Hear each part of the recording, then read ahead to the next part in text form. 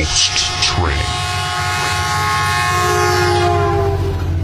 I was a railway fireman back in those days, working on the CPR line in Alberta.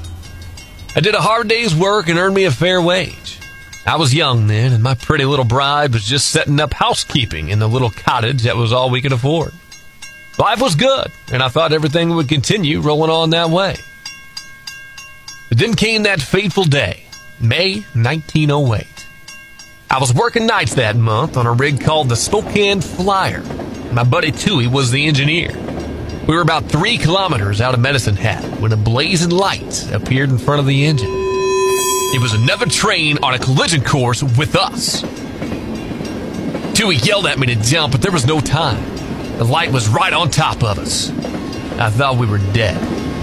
Then, the oncoming train veered off to the right and ran past us. Its whistle blowing and the passengers staring at us through the window. But the thing is, there was only a single track in that stretch of hills. And it was the one we were on. I looked over at the shrieking, rumbling ghost train and saw that the wheels weren't even touching the ground. Well, we were mighty spooked by the incident. Tooey decided to take some time off from engineering and began working in the yard. But I kept working the night shift as a fireman, not wanting some ghost train to drive me from a job I thoroughly enjoyed. A few weeks later, I was stoking the fire for an engineer named Nicholson aboard the Lethbridge Express, when we heard a shrill whistle blast through the calm night air.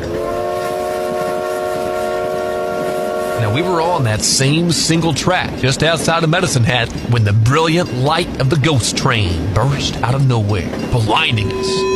Nicholson, he let out a shout of terror, and I thought my heart would stop. But as before, the ghost train veered off to the right at the last possible second. I saw it race past us on tracks that didn't exist, its passengers staring curiously at Nicholson and me from out the window. Well, I'll tell you, that did it. I wasn't about to go back on the tracks after that. I did yard work for the rest of the month of May and a few weeks in June. Finally, I decided enough was enough, and I gritted my teeth and resumed my role as fireman. I was firing up an engine in the yard one evening in early July when the report of an accident came in. The Spokane Flyer and the Lethbridge Express, the very same 2 rigs I saw the ghost train aboard, had run into one another in a head-on collision on the single track 3 kilometers outside of Medicine Hat on the exact same spot where the ghost train appeared. The Lethbridge had derailed, its baggage car was destroyed. 7 people were killed in the accident, including the 2 engineers. One was my buddy Tooey, and the other was Nicholson.